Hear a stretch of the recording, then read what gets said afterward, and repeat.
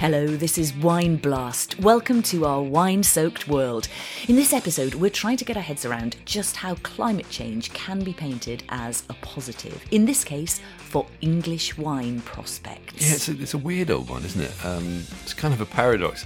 On the one hand, climate change is this big bad thing. It threatens our existence as a species, and we have to act now. But on the other hand, we're also talking about adapting.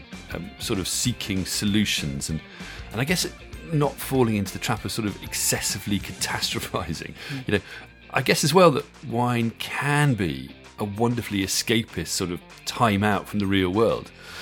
So here's a quote which sort of sums this up. We're in an almost perverse situation where we're looking at climate change as an opportunity, an underlying opportunity in the UK. And all of the evidence points to a huge land area in the UK that has potential for vine growing, that is really high quality. Perverse indeed. So that's Dr. Alistair Nesbitt, climate scientist and wine consultant. And we'll be hearing more from him in due course because part of our reason for doing this programme was a paper he recently published entitled Climate Change Projections for UK Viticulture to 2040, a focus on improving suitability for Pinot Noir. Snappy indeed. So this research examines how climate change and rising temperatures look set to supercharge English wine, including making the regular production of high-quality still wines, particularly red wine, a very real prospect. But it's never quite that simple, is it? Not really. These things never are. So in this programme, we're not only going to Sadly. cross-examine Alistair on his paper and its findings, we're also going to be bringing in the views from the vineyards, if you like, of England, well, particularly Kent, hearing from Charlie Holland at Gusbourne, Ben Walgate at Tillingham, Adrian Pike at Westwell, and Fergus Elias at Balfour. On top of that, we're going to throw our 2 cents into the pot, aren't we? Yeah. You guys would be but maybe more than disappointed two. if we didn't. I would think probably nearer 10. Well, won't you're we? always a big At least. investor. We always appreciate your contribution. I'm generous. You are very that's the word, generous with your views. Because, this is a contentious issue and there's lots to be said about it. There is indeed. It's also very topical because 2022 has been such a torrid year in Europe, incredibly hot and dry. In fact, I've just read that the European Drought Observatory has reported 2022 saw Europe's worst drought in at least 500 years, with two-thirds of the continent in a state of alert or warning. Are you serious? 500 years? 500 years, yeah. That's insane, isn't it? I suppose it makes sense, though. Yeah. I mean, for everyone who lived through it, it was pretty hot and dry. And pretty dry, wasn't it? Yeah. Anyway, all of which is, of course, yet another sign of climate change. But then again, warm and dry conditions are what you need for wine growing in cooler climates like the UK. So we wanted to catch up on how this vintage is looking for English wine growers and what it might mean for the future. Yeah. On which note, we did get a question from listener John, who wrote, what do you think the effect of the scorching summer weather and drought will have on the English wine vintage this year? I just wondered if it will make for better wines or terrible wines. Short answer, John, better wines. Good question. It is a very good question, yeah. Much better wines here in the UK, especially the still wines. I mean, elsewhere, things are more complicated. But I don't want to preempt what we're going to get into in this episode. Now, we did touch on similar issues in our episode last year, English Wine Now What? Series 3, Episode 2. It is. But this latest research, in conjunction with the 2022 vintage, make this whole issue incredibly relevant right now, Yeah, it does. and I think fascinating, or we think fascinating, to take a look at. This is really, really, hot stuff. So do check that programme out. It's well worth dipping into. Now, you've also just written a piece for Decanter magazine, haven't you, on English still wines? I have indeed. With some very tasty recommendations, as far as I remember. They really are. So that's the Christmas 2022 issue, and we've definitely been tasting, haven't we, some seriously exciting still English wines recently. Yeah, we really have. And just think about it, didn't the still wines do particularly well in the WineGB Awards this year? They did, yeah, they did. And what I think what I'm noticing is that each year at the awards, the still wines just get that little bit better across an increasing range of styles, which I think is partly to do with climate change, but also on the back of that, producers putting more focus and effort into making top quality still wines. So sort of right from the outset setting out to make still wines rather than being, let's say, a byproduct of sparkling. Or you're an thinking, oh gosh, the vintage is actually really, really good. Maybe we'll make some still, you know. And so that's really, having confidence that they can make them and they will be good. The weather will be good enough. Interesting. And presumably they can sell them. Anyway, on that note, shall we bring in, you know, our very own doctor? Doctor Who? It's not Doctor Who. It's not Doctor. That's spoiler. It is not Doctor Who. Although he does do an element of time travel, thinking about it. Well, anyway, I'll let you. We're going off on one here, our very own doctor. Yeah. Let's go back to let's get real. Dr. Alistair Nesbitt.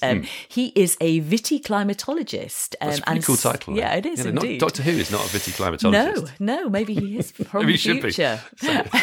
Anyway, Dr. Alistair Nesbitt is not only a viticlimatologist, he's also CEO of Vinescapes, a company that helps develop vineyards and wineries, mainly in the UK, but also abroad. Now, we first got to know Alistair when we interviewed him for the mini book we wrote called The Essential Guide to English Wine. Essential stuff. And as a quick aside, actually, he's now been joined at Vinescapes by our friend and superstar winemaker Emma Rice, formerly of Hattingley Valley, just down the road. But we've been aware of Alistair's work on English viticulture and climate change for some time now. Yeah, he's done fascinating work, hasn't he? And this is where we first picked up on him. Mapping in great detail which parts of the country are sort of most suitable for wine growing, overlaying data on climate, altitude, aspect, all that sort of stuff. And part of what he does, as you said, it's important to say this, is to offer a consultancy service for people who want to know if their land is suitable for wine or not. So, you know, if you're wondering out there... Your back garden. Your garden, could your yard, be your field. Is it a Grand... Well, my garden, I don't think it is. But you never know. If you're wondering, he's your man. You know, apparently you could even get a straight yes or no for free. Well, I think you can get a no. You're probably right. You can get Not no, sure about yes. Just no. Do cabbage instead. But Alistair is also an academic, of course, and he's been crunching the data to look into the future. Yeah. So this research models what might be happening by 2040, and it is quite something. The paper begins by saying the UK's 10 warmest years on record have all occurred since 2002, and 2018 was the warmest summer in the southeast and south central England since records began in 1884. Oh, wow. I wonder where 2022 will end up. Who in knows? That sense. Because it's going to be up there, isn't it? It has to be. Anyway, we caught up with Alistair at his HQ in Surrey to discuss all this and more, and I began by asking him to tell us about his research.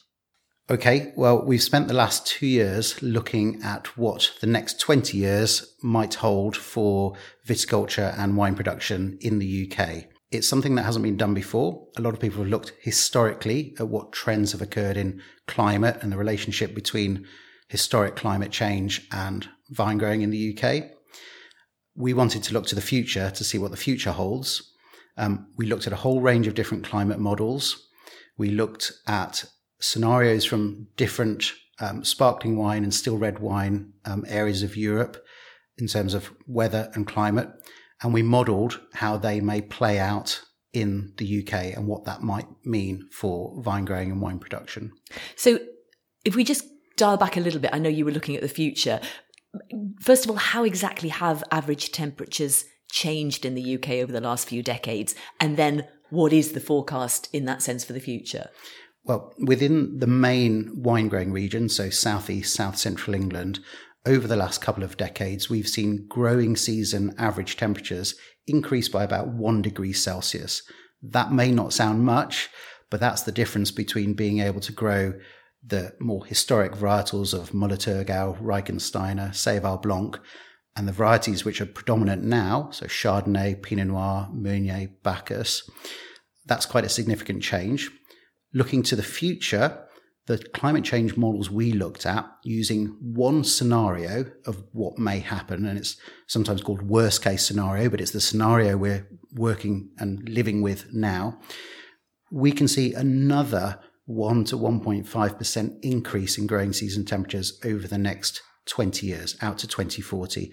So that again is a further significant increase, and the implication being that that change in variety and wine style could keep moving, and we could see still wines becoming much more viable in the UK. Now, you foresee greater potential of suitability for and quality of red wine in particular. Certainly this report looks at that. Will red Pinot Noir become the UK's calling card? You know, will it take over from sparkling wine, which is obviously our USP right now? In some locations, I do believe it will, yes. We've seen there are some trailblazers out there at the moment already making fantastic Pinot Noir in some years. In other locations, people are able to make still Pinot Noir in just 1 or 2 years out of 10. But we think that viability is going to become more common going forward. So the potential for producing still Pinot Noir in England and parts of Wales increases. At the same time, however, the reliability of growing season conditions for sparkling wine also increases, which means better consistency, better yields, and a much wider geographic location for sparkling wine production. So I wouldn't say we'll go down one route and not the other, but actually the expansion is for both types of wine. So should producers be planting vines for still wines now, would you say, if they want to make some still wine? For example, the right clones. So they're not planting sparkling clones, they're planting literally the right clones for still wines. Well, one of the things to consider when we talk about climate change is variability and risk and resilience to that in the future. And I think that the phrase we use with our clients is don't put all your eggs in one basket. The beauty of still Pinot Noir clones, Burgundy clones, such as 777, is you could use those in a sparkling wine in a year that isn't warm enough to achieve the ripening profile required for still wine. But then in a warmer year, in a good year, such as 2018, you might be able to produce a still Pinot Noir. So that's one answer. The other answer, which is more direct, is in certain parts of the UK, there is really significant potential for still red Pinot Noir. So if you believe you've got a market for that and can model the production towards that market demand, absolutely there's viability now for still Pinot Noir production in certain locations. So now you say of the next 20 years, and I'm going to quote now from the report, in certain years, a few areas of the UK may see growing season climates similar to those that contributed to the very best recent vintages of Champagne, as well as support increased potential for Burgundy and Baden style still red wines. Now, we should say Baden is one of the few areas in Germany that's known for producing good red Pinot Noir. But is this research also potentially sounding the death knell for still Pinot Noir in Burgundy and then sparkling Pinot Noir in Champagne, as those regions by implication become unsuitable due to climate change? Very good question. We looked at the very best vintages in Champagne in the Pinot Noir growing areas of Champagne. Predominantly 2008, 2012, quite recent vintages that were given really, really high ratings by a range of experts. Those vintage conditions look likely to be replicated in large parts of the UK going forward over the next 20 years. Burgundy less so. There's less evidence that Burgundy extremely high vintage conditions will be replicated. Baden, greater replicability. So there is this shift northwards. To answer your question about what it means for those regions, I think if we put this research in a European or international perspective, it's very worrying. Those regions have had good vintages lately, and we don't know what the absolute upper threshold is for ripening Pinot Noir. But if we look at droughts, if we look at extreme heats, if we look at wildfires in other parts of the world, these are threatening conditions for producers. So I wouldn't say we're necessarily seeing a tipping point, but we're seeing a shift. And if we keep going on the trend, the warming trend that we're seeing now, it won't be too long before it becomes too hot within some of those regions to keep producing the Pinot Noir styles that have been produced in the past. Are we the new Burgundy, I wonder? But just talking about that, what about Chardonnay? You say that in the report that the exceptional red Burgundy vintages, 2005, 2015, they're very unlikely, 5 to 10% of years they might happen in the UK. So why did you focus on Pinot Noir and not Chardonnay, which obviously wouldn't need such heat? Yeah, we chose Pinot Noir simply because it was a really well-known red wine or red grape for red wine variety. We also chose it because it's commonly grown in the UK already for sparkling wine, and there's some trailblazers making still red wine. And of course, because there's an analogy between Champagne, where Pinot Noir is grown, and the UK. But we do also mention the potential for still Chardonnay and Sauvignon Blanc and other white varieties in the report. we could take our findings and we could probably replicate those for Chardonnay. There's not a significant difference in terms of growing season profile or temperature requirements. So you could take a lot of what we found and replace the word Pinot Noir for Chardonnay. And exactly as we found with Pinot Noir, we will find increasing potential for still Chardonnay production in the UK. And we will see increasing potential for Sauvignon Blanc and other commonly known still white. So you say this transition is about the UK moving from a minor scale wine producer to a high quality wine region that significantly alters the world wine map. That is quite a claim. Yeah, it is. And it's interesting. And when I go out to international conferences and speak to people in warmer, drier areas of the world, they're talking about threats. They're talking about serious challenges that threaten their future. And they're looking at what they can do to adapt, what they can do to mitigate. But as I said, if conditions keep changing as they are now, there is a point at which they won't be able to adapt any further. And that's a serious challenge to the world wine map as we know it. Conversely, we're in a almost perverse situation where we're looking at climate change as an opportunity, an underlying opportunity in the UK. And all of the evidence points to a huge land area in the UK that has potential for vine growing, that is really high quality. The rate of planting, the rate of wine production in the UK is increasing extremely fast, 400% in the last few years alone. There are international companies buying land, making wine in the UK, establishing a presence here. And I sit here both as sort of an academic and someone who runs a business that helps set up vineyards, and the demand, the interest is really high. If in the UK the market potential can keep up with the supply, there is a significant opportunity. And the only other thing I'd add to that is it's not just the UK that's expanding. Sweden is seeing viticulture become one of the fastest growing agricultural sectors. Belgium is, Denmark is, Canada is.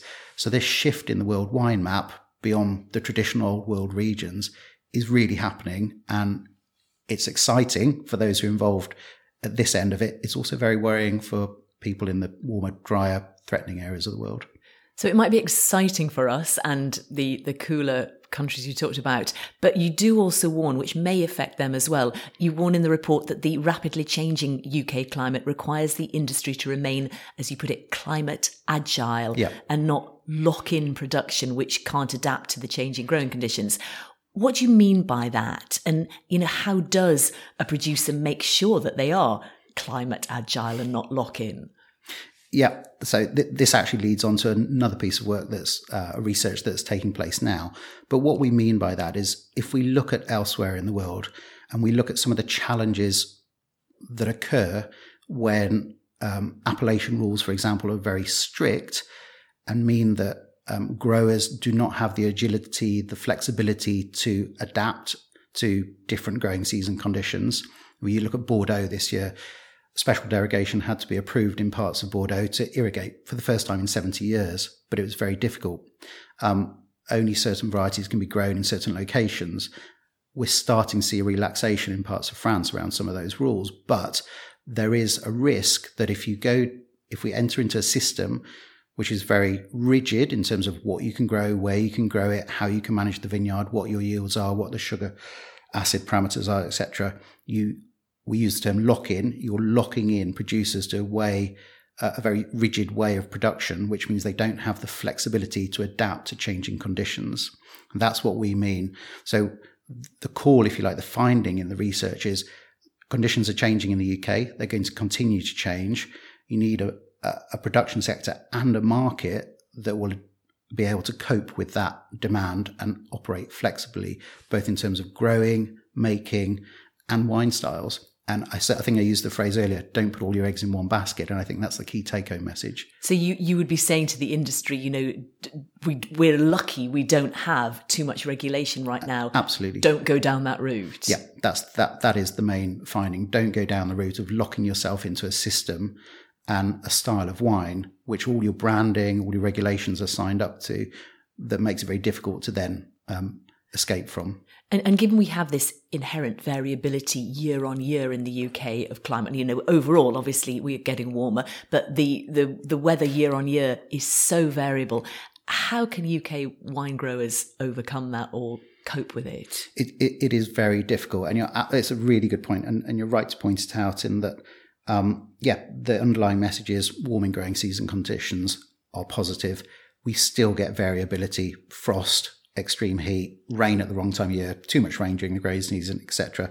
One of the beauties is we have a relatively flexible system at the moment in terms of how you can manage your vineyard and what you can make from the grapes you grow in your vineyard. We also have a really high skilled workforce, and there is a real need for a focus on keeping and growing that skilled workforce in the UK so that people have the skills to be able to adapt to challenging conditions, whether that's fighting frost, pruning at different times of the year, dealing with disease pressure in vineyards in different ways, etc., etc. Really, it's using the skills that are at our disposal or need to be at our disposal to manage that variability. So as part of your research, you looked in detail at what are the best and worst locations for wine growing across the UK. What can you tell us about that? What did you find? We found that the southeast, unsurprisingly, where most vineyards are located at the moment, is going to continue to increase in terms of suitability. But what we also found was there's areas of the UK that are, if you like, untapped for viticulture that have high potential now and increasing potential going forward. And those are areas predominantly around the east of England, Cambridgeshire, Norfolk, Suffolk, Essex in particular, Oxfordshire, and then Berkshire, and a few other locations like parts of southeast Wales, the Severn Estuary, which are traditional fruit-growing parts of the country, where growing season temperatures are warm, as warm as other parts of the UK, and there's significant potential there. So we do expect to see this broadening out of viticulture, vine growing potential in the UK, and with that will come a range of different wine styles. And in terms of still wines specifically, where do you predict is going to be the best area? The main areas that we identified for still Pinot Noir production were in Essex, Suffolk, parts of Cambridgeshire, i.e. Eastern England. And that's because they're warm, they're dry, they're relatively stable year on year, and in a lot of those areas there's lower frost risk. So finally, how do you see the future of UK wine? Positively, both in terms of opportunity for growing, but also in terms of quality and in terms of desirability.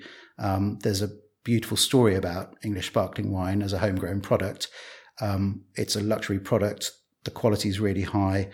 We're seeing more and more interest in certainly growing. We're seeing more interest in buying. So in terms of the near future, so I'm only talking the next 20 years, we see significant opportunity and potential.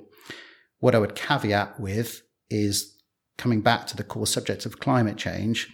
If we continue the projection beyond 2040, some of the challenges that other wine producing countries of the world are experiencing now, we're going to experience too. It doesn't stop, in other words. So until we get a grip on climate change and can kind of have a bigger impact on mitigating, reducing it, the challenges in the future are not to be underestimated. Dr. Alistair Nesbitt, thank you so much. Pleasure. Thank you.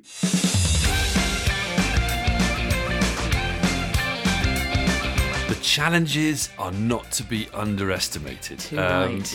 There's a lot to get stuck into here, isn't there? There really is. But I wonder if it's just worth a really quick recap of his research and what we've discussed so far. Good idea. Okay, so climate change. The temperature in the UK is rising. In the next 20 odd years, this will mean better sparkling wine vintages. Yeah, good point. Important to talk about sparkling but too. It will also mean still wines become a bigger part of the repertoire, including reds and other varieties that haven't really worked in the UK up to now. You know, Alistair mentioned Sauvignon Blanc, but we also talked afterwards about Semillon, even Riesling. You know, and more of the UK in general will become suitable for wine growing, not just the south. Yeah, and but not forgetting at the same time the challenges which you mentioned that are part of this change. So, you know, things like spring frost, rainfall at flowering, more extreme weather events, more unpredictability generally. You know, and importantly, things are going to be very worrying, in his words, for other regions outside the UK, which are going to have to adapt and embrace change. I think that's key, which is already sort of on us, you know, which is extra difficult if you have strict rules governing what you can and you can't do, like the famous appellation systems of France, Italy, Spain, Germany, you know, and who knows at the end of it all where this is going to end. Yeah, indeed, yeah. But maybe let's start there. You know, what Alistair says about the importance of staying climate agile and not tying yourself down with rules. Yeah. You know, at the moment, most of the UK is actually pretty free to do what it wants. The one big headline-grabbing exception to mention here is the Sussex PDO, which was recently... And controversially. Brought in, yeah. Ostensibly, the idea is to ensure a higher standard for sparkling wines made in Sussex, but bringing in rules around what producers can and can't do in order to achieve that Sussex PDO status, that's doing exactly the opposite of what Alistair recommends. Yeah, it is. Which is why more than one producer we've spoken to lately has called it madness. I think that's the... Other words that we... Exactly, that's the version we can actually repeat. There's many other words. I know we were in Kent, so that might have something to do with it being a neighbour of Sussex, but still, feelings clearly running high about this. And this is a really, really topical issue. Yeah.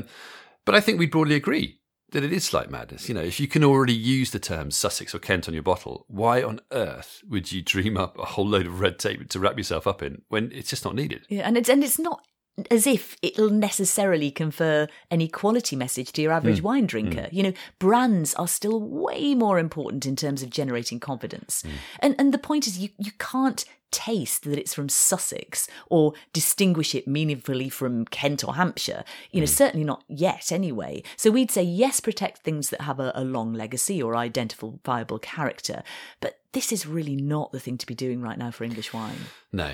And it's an interesting point about the future of appellations more widely in the wine world too, isn't it? You know, controlled appellations sort of came into being in the 20th century to protect wines from fraud, really. And there's still a bit of that about, of course, but it's a different world now. And yes, okay, you have got to keep an eye on the bad guys, whatever, fraud prevention. But what's more pressing now is the threat of climate change and being able to stay sort of flexible and adapt, as Alistair says, you know, plant other varieties, you know, if you need to change viticultural methods, if you need to start irrigating, whatever. So actually, I think we may actually see the wine world in general moving away from strict rules and regulations. So for English wine to be going the opposite direction seems slightly bonkers. Crazy, yeah. But talking about other varieties, Alistair did mention the likes of Semillon and Riesling as potentials for the UK as the climate warms up. And I, also on that point, I did just want to mention that Alistair says it's still too cold for Riesling, certainly over the next 18 to 20 years. However, one grower we spoke to who tends to have pretty strong views about things, Owen Elias at Balfour, he said a great English Riesling would be made before 2030. So I just wanted to get that in there. Bit of controversy. Who will be proved right? The Doctor versus... Elias. There we are. You can see the billboards now. I like that. It's like a film title. A showdown over... Exactly, you should have written The Doctor versus Elias. It's a showdown over Riesling. Maybe we can officiate. We did say great in there, interestingly. Anyway, but on the subject of varieties, we'd still say Chardonnay was our favourite grape variety for English still wines, wouldn't we? Yeah, 100%. Yeah. When we tasted through a whole range recently, including what were almost all of England's top still wines, we thought the red Pinots, were really good. But the Chardonnays were, without doubt, the most impressive. The wines we kept coming back to. They have lovely complexity, but also refreshing acidity, which you just don't necessarily get these days from European regions that you used to get that acidity from. Yeah. And interestingly, in terms of wine styles, Alistair said off tape, didn't he, that he's been seeing a huge rise in interest in planting rosé to make premium rosé. Yeah. Which he found striking because, you know, up till now, it's sort of been an afterthought making rosé. Apart from maybe there's one or two exceptions out there. Yeah, some people have done it deliberately. Yeah, now it actually implies people are thinking about selling the wine before planting, which is very rare in the wine world, isn't it? Yeah. Because rosé is a growth category in wine, one of the few, especially pricey rosé. You look at all these super duper Provençal cuvées coming out. Plus, you can get rosé to market far quicker than traditional method sparkling wine. So it's a really interesting trend, that one. Yeah, and that's a really good point. You know, it's one thing making all this English wine, but is it going to sell? But despite all the doom mongers of the last decade or so, and there's been quite a few, haven't there? It really does seem to be selling, doesn't it? It does, yeah. I mean, sales are up 31% year on year in 2021, or were in 2021. Of English wine. Yeah, of English wine. And there's been an overall rise of 69% from 2019 to 2021. So to give you an idea, over 9 million bottles were sold in 2021. And that's about an average year's production, isn't That's it? really interesting, isn't it? Yeah. Because a lot of people were saying this would never sell. Yeah. What's it say? 70% is. rise over 2 Yeah. years. That's interesting, isn't it? It's great, isn't it? I mean, I wonder what effect the pandemic and lockdowns had in that. But anyway, I mean, it's promising, I suppose. It is promising. And there's also seems to be more and more options of wines to buy as well, aren't we? As you said, we're seeing sort of real diversity of styles emerging, even among the still wines. Yeah. So I suppose on the one hand, that's exciting. But then, of course, you have to catch yourself in all of this always and think, but the reasons behind this change are also quite scary. They are. Alistair did use the words exciting and very worrying in the same breath. Yeah. And fair enough. He also used the term worst case scenario. He managed to use that in a kind of positive sense. Which, that's never a good thing, is it? Worst Not case really. scenario? No, indeed. Anyway, so perhaps that's our cue to maybe. move on Maybe. before Let's we keep get moving. too depressing. Yeah. But I should add, I'm going to just add this before we do that. For the benefit of our friends over the border, we did ask about the viability of Scotland for serious wine growing in the near future. Sadly, Alistair poured cold water on that one, literally, didn't he? Because he said the rain is still the number one limiting factor, no matter where you are in Scotland. So I'm sorry, there you go. Yeah. Anyway, so our plans for Scottish wine are dashed. Scottish Chardonnay. Well, we'll see. You never know. Anyway, from Scotland to Kent, we went to Gusbourne to talk to Charlie Holland, who's head winemaker. And the first question was how the 2022 vintage is looking. 2022 is looking fantastic. Really, really good vintage. High sugars, but good acidity, lots of flavour, a real broad palette. So it's always fun when you have lots of different flavour profiles when you come to blending. Is it smaller or larger? About spot on, about usual. So our sort of average yield, slightly down, I think, probably to do with all the hot weather we had in the summer. So I think you had smaller berries. And thinking about that, are you noticing the effects of climate change? Yes, I mean, we're living climate change. It's very real to us on a day-to-day basis, and everything we see each year completely changes.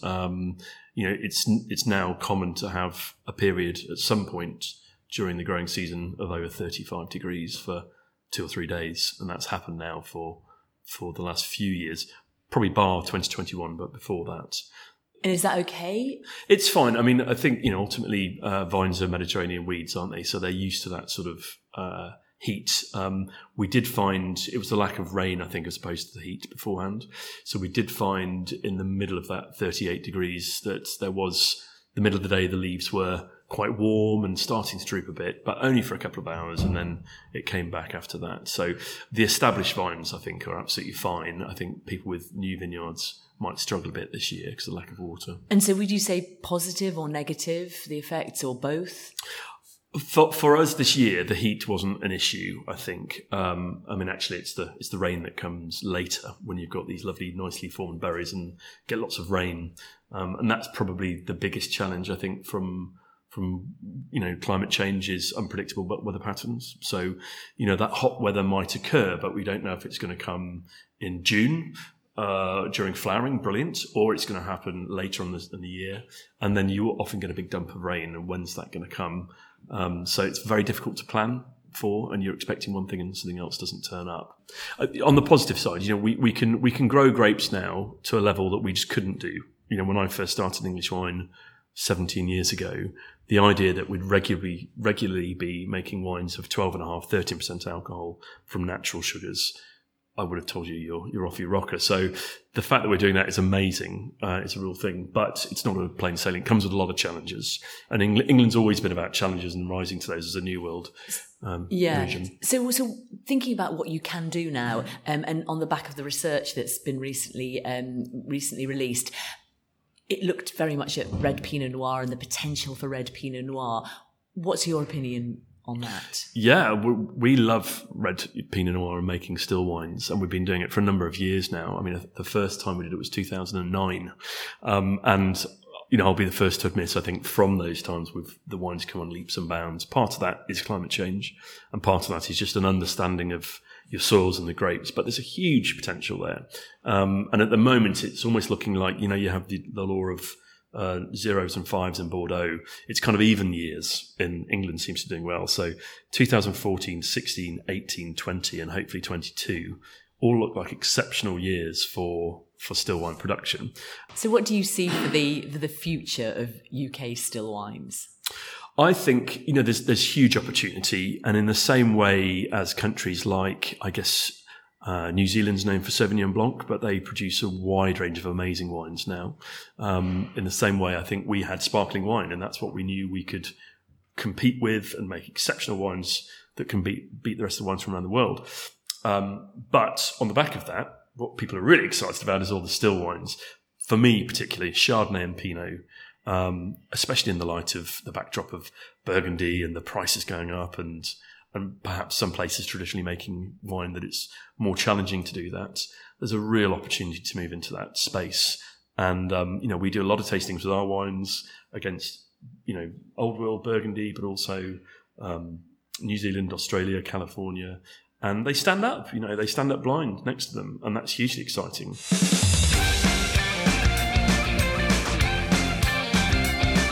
So, England stepping into the shoes of Burgundy and California. That's quite a thought, isn't it?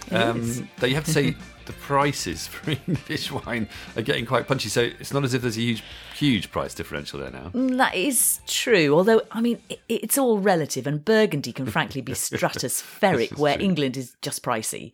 And the broader point is perhaps that it may simply be less and less viable for some parts of Burgundy to keep making Pinot Noir in the style that we're used to and we like. Yeah, that's a sobering thought, isn't it? If ever there was one. It really is, isn't it? But there was one interesting point from our discussion after we recorded, wasn't there, about the commercial potential for English still wine. Yeah, so we've touched on how we have touched on how critics tend to complain about the high prices for English wine and raise doubts over how well it will sell. Yeah. But what we're hearing from the vineyards right now is that it's not just sparkling selling, but the stills too. Particularly Pinot Noir seems to be flying off the shelves. Yeah. So Charlie, for example, said that they have at times recently used their still red Pinot Noir, which has been a real trailblazer, hasn't it, for English red? We should say that, and the 2014 Pioneers. And 18 Gusbourne Pinots are amazing. But what Charlie was saying was that because that is on allocation, the Pinot, they've used it to sell their sparkling. So they'll say to restaurants, you can have some Pinot Noir if you put our Brut on by the glass. Good tactic. Charlie says, if you told him this 15 years ago, he would have said you were bonkers. That's the thing, isn't it? Who would have predicted that? I don't think less than 15 years ago, frankly, probably 5 years ago, 2 years ago. How times change, haven't you talked about this sort of change in terms of theatre as I always would? I think you said sort of like the third act. Is that right? This is how I've put it. What I've written about. Yes. So the first act of English wine would be the still wines, the still white wines made in a Germanic style. Yeah, sort of Blue Nunny type thing. Sort of. Yeah. That might be introducing. A little bit unfair, but, floral, a little bit off dry, and they were in the mid 20th century, very light and just easy drinking. Then we got into the traditional method sparkling wine from the 1990s onwards, muscling in on Champagne's territory. Our USP, our calling card now, it still is. But and that was our sort of second act, if you like. But now we are without doubt seeing the third act, the rise of the new wave of still wines, particularly Chardonnay and Pinot Noir, and that era really has already begun. You call it the Red Dawn. Oh, you could. If you were movily minded. Back to our movie trailers. Gosh, how many movies are you going to How many movies can you get? Anyway, perhaps on that note, we should hear from Fergus Elias, who's winemaker at Balfour in Kent. And one thing to note before the interview is that Fergus's dad, Owen, who we've already mentioned in this episode, works with him at Balfour. They're quite a comedy duo together, aren't they? You get them together, they're brilliant. They just work off each other. I think they should have their own TV show, to be honest. Anyway, Owen is a bit of a legend in English wine. He's been making wines for many, many years. Yeah. And he's a real believer in and has been for quite some time in the potential of still wines in England, including Riesling, as we heard earlier. Now, he promised us on tape that English Riesling is coming. Again, that is a strapline for a movie, isn't it? Mind you, it makes Riesling sound like some sort of demon or monster. It does indeed. It's a good thing. It's a good thing. But anyway, I started by asking Fergus about whether he was noticing the effects of climate change. Oh, absolutely. I mean, it's. I don't get frustrated. That's the wrong word. But there's a lot of sort of almost makes us look gloating when people talk about English wine and climate change, and all of a sudden we're all very pleased about climate change. It's like, oh, we're winning in climate change. And yes, our vintage dates are coming forward, and yes, we're ripening varieties more easily than we were.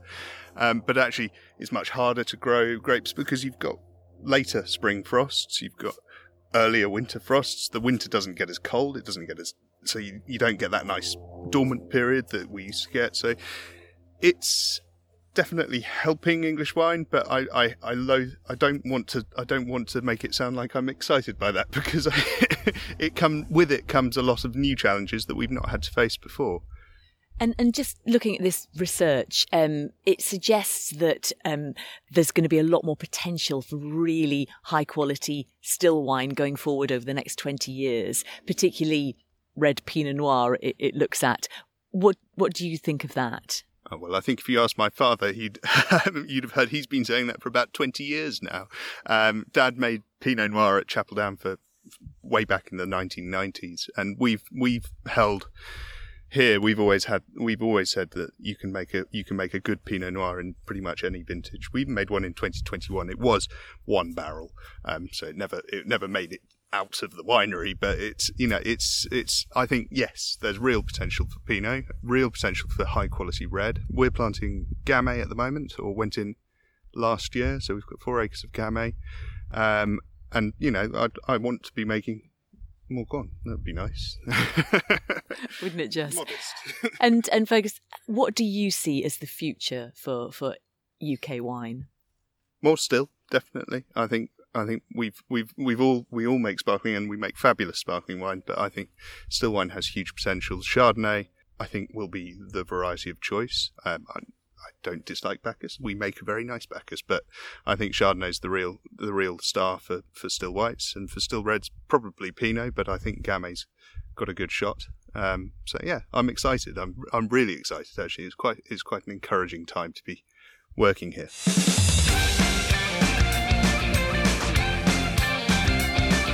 Interesting, he tips Chardonnay as the star variety in the UK, like us. Mm-hmm. Yeah. We're on track. We're on, great minds. And intriguing on the Gamay front, isn't it? Gamay, Next stop, Cru Beaujolais. Yeah, it would make an interesting counterpart to Pinot Noir, wouldn't it? It really would. But he also said afterwards how they're starting to make barrel-aged Albarino. Yeah. And he's trying to convince people to plant Aligoté. That's an interesting one, isn't it? The forgotten white of Burgundy. Apparently not with much success yet.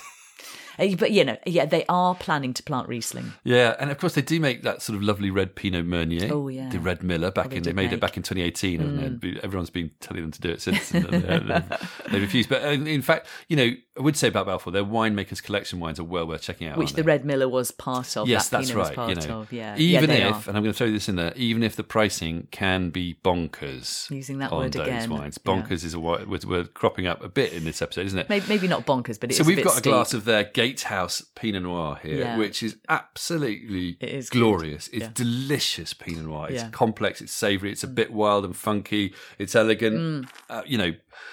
It won gold at WineGB, didn't it, this year, 2022? But it's £60 a bottle. I mean, we're very lucky to have this. I'm stroking it gently.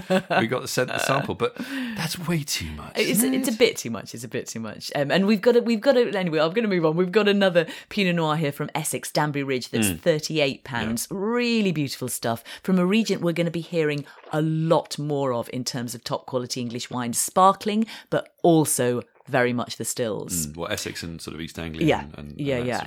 But just going back and picking up on the point of price, I really think, unfortunately, there is a kind of price inflation war going on in English wine, sort of chest beating. My wine's pricier than yours. With producers looking at what the most expensive wine is out there, comparable to theirs, and trying to top it. And I think it's just really unfortunate. I don't think it's necessary. And it risks alienating wine lovers and supporters of English wine. I totally agree. I think I don't know. You can understand people wanting to be ambitious with their pricing. There's an element of our wine's good and it's really difficult to make, and so we can put it in where we think it deserves to be. And they don't want it to appear to be less good than their neighbours. But you think, oh, really? I just think there's just an element of, let's just price it higher than that guy next door. Yeah. And limited quantities and all that shame. sort of It's such a shame when you see these beautiful wines and you know that lots of people aren't going to be able to taste them because it's just too expensive. Yeah. Anyway, that's probably us with our consumer hats on and with just consumer It advocate would just be nice hats, to see them some of them a little bit lower. Yeah. Anyway, but looking specifically at Pinot Noir, which we're talking about, let's hear briefly from Ben Woolgate at Tillingham, which is an innovative, can we say natural? I think he'd be happy with natural. It's sort of in that realm. It's just unique, isn't it? And he's an innovative producer down in Kent, making everything from Pet Nat to Verjus to an infusion rosé that Ben actually describes as probably illegal. Mind you did say that to me. Well, maybe not, because there aren't too many rules and regulations. Well, maybe it isn't. Maybe at the moment, maybe it might be illegal. It's just in the a cool future. rosé. It is very it's just cool. cool. Rosé, yeah. It's just cool. We can agree on that. So we stood in his vineyard in the sun and the wind. So sorry about the sound a bit. We tried to control it as much as we could. But anyway, we asked him for his take on Alistair Nesbitt's research. I mean, I think the data in itself is pretty undeniable. I mean, Alistair Nesbitt's research and what that's looking at in terms of modelling the future of still wines in general. I think Pinot Noir could be the, cause it's got the most recall. It's sexy. It's got the most demand. And I think that's got an incredible future. I think we're seeing it now. But then also I think we've got a way to go to learn how to make English Pinot Noir too. And I'm still finding out, and I want to show you some of my attempts over the last few years.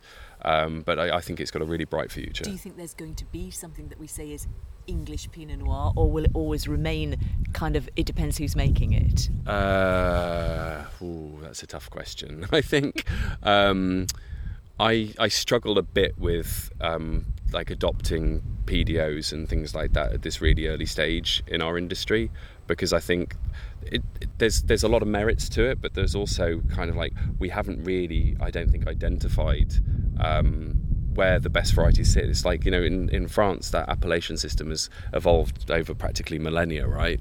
And we've been going what feels like 5 minutes.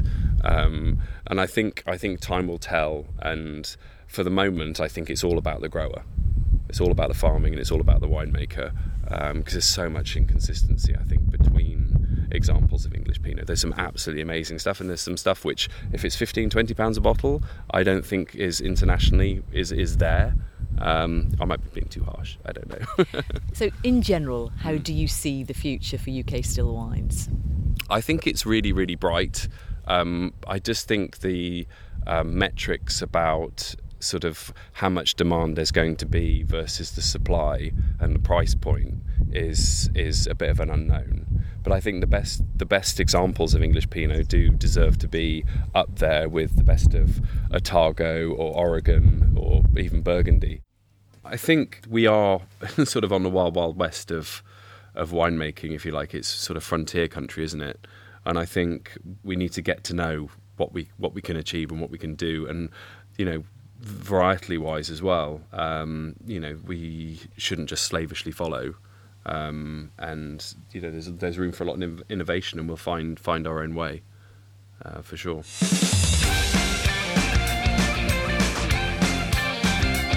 The wild west of winemaking. I feel like we should get some sound effects in here of sort of whooping so and we're now into shooting a cowboy movie. Exactly. Segueing absolutely seamlessly. Anyway, just really interesting, his point that English winemakers are still discovering what's possible. And it will take time to do that. Yeah. And I think Ben's encouraging people to be bold, to experiment like he is, by using Qvevri, advocating regenerative agriculture, sourcing grapes from all over, growing things like Chenin and Trousseau, Yeah, Trousseau's a really interesting one. Yeah, why not? Have a go. And again, he makes the point that it's best to do this without the restrictive presence of PDOs or appellations. He makes up to 20 different wines every vintage, and we're not talking big quantities, 30,000 bottles in total of wine. Yeah. I think they've really been leaders in the innovation front, haven't they? They have. Showing what's possible. Yeah. Along with others, but Yes, Ben but you need these kind of centres, hubs, if you like, of innovation, and you need them all over, don't you? And he's been they've been a really, really good one down in Kent near the coast. So it's such a lovely place, there, isn't it? Gorgeous. It's absolutely gorgeous. Tillingham is Gorgeous. It's just well worth visiting, whether you're a wine lover or you just like the English countryside or whatever. It's a beautiful spot with a hotel. Is it? Can we call it a hotel? Is it a hotel or is it guest rooms? No, it's hotel. It's a hotel. Yeah, it is actually a very small and lovely hotel. Boutique Sensational hotel. restaurant. Fabulous restaurant. Oh my word! Yeah, it was just so delicious. And then of course you've got the pigs and the sheep and the chickens all over the place, and you got the tastings to do at the winery. We went there in harvest time, and people were just tasting around the sorting table constantly. It's really cool. Yeah. You know, and is it a pizza restaurant they got outside? There's a pizza place outside for the summer. Yeah. You know, I think they just have so much going on. They do, and they? it's just, I don't know, it's one point that Ben made about regenerative viticulture, but also, you know, they are regenerating what was the model of a traditional English farm that's sort of relatively small scale. Yeah. It's great to see that being revived, you know, in the name of wine. Yeah, Who'd have thought it? I know. Now, our last stop on our English harvest road trip round Kent was Westwell.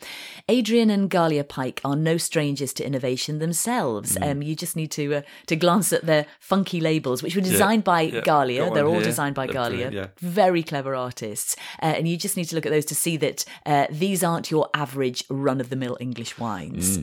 Now, they're very excited about the potential of their 2022 harvest. And so again, I asked Adrian about climate change. I think we notice the effects of climate change more in terms of just kind of unpredictable weather. So rather than seeing this kind of temperature change, which is going to mean that we all end up with much, much better fruit and we've got these fantastic vintages, it's more lots of the same weather at the same time. So when rain comes, it tends to be lots of rain for a long period of time. And obviously the sunshine in August, you know, we had a sunshine for a really, really long time, but then we also had the deluge of rain straight afterwards. So that kind of affects us. So is it mainly managing the unpredictability? Yeah, I mean, I think, you know, obviously, as you're well aware, kind of trying to grow grapes in England is pretty marginal as it is. And with all these kind of weather events happening, it can become really tricky. And obviously you have some kind of crucial points throughout the year. And one thing that we've been beset by, rather than frost, which obviously comes first and is a problem for quite a lot of people, but our height and our slope means that we're kind of protected from the frost, but we do get rain at flowering, and that can be a real issue. So just thinking about the recent research that's come out, looking at still wines and particularly still red wines, obviously it's saying there's a great potential for higher quality and more red wines. What would you say to that? I mean, it really depends what happens throughout the rest of the year. I mean, they're basically talking about the temperature rising and there being more sun and warmer weather throughout August and September, which obviously can really help. But if you have frost early on in the vintage and you have rain at flowering, then that's not really going to help with those two things. And how do you see the future for UK still wines over the next 20 years? I mean, I think still wines in the UK are really interesting. I mean, at the moment we don't have any, unlike in other areas of the world where you have kind of AOCs in France or what have you, where you've got rules and you have to fit in with particular things. At the moment, you don't have anything like that in the UK. And I think that's to our advantage in that we can create wines in any way that we want to. I mean, as you know, our skin contact wine and our Ortega that's aged in amphora, I think those things can be really interesting. Ortega's a great grape for playing with. But this year we're making a white Pinot Meunier. I think the kind of floral aromatics of Pinot Meunier work really well and should work really well as a white. So we're going to try that. But I think there's just so much opportunity in England for doing those kind of things. I think that's really cool.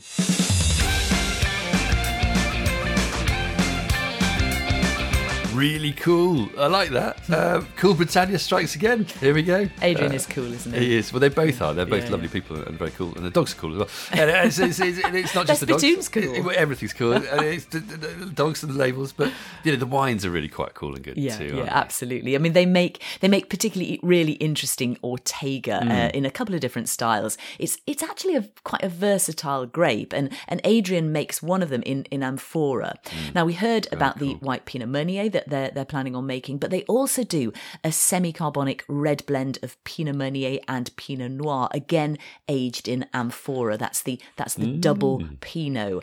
And then one we've got here, the Field, which I love, which is again a blend of Pinot Noir and Chardonnay and Pinot Meunier that are co-fermented. Now it's light, but it's beautifully funky, if you can be beautifully funky. It's foodie, it's refreshingly different. It's so nice to see English wines, English reds embracing that lightness. You can be light and still be absolutely delicious. Yeah, not light on flavour, lots of flavour. Refreshingly different. Anyway, I think that's a brilliant strapline for the new breed of English red wines. Coming to wine bars all around the world, near you very soon. Here we go. Okay, so by way of recap of all of this, climate change is going to mean more English still wine, including red and better sparkling too. But the bigger picture is, of course, that urgent action is still needed to combat climate change, not just for the sake of other wine regions around the world, but of course for humanity itself. So the task ahead is clear, and it's huge. At the same time, a refreshing glass of English Pinot can hopefully help to keep our spirits up when we need it most. Thanks to Dr. Alistair Nesbitt, to Charlie Holland, Fergus and Owen Elias, Ben Woolgate and Adrian and Galia Pike. And of course, thanks to you for joining us. Until next time, cheers.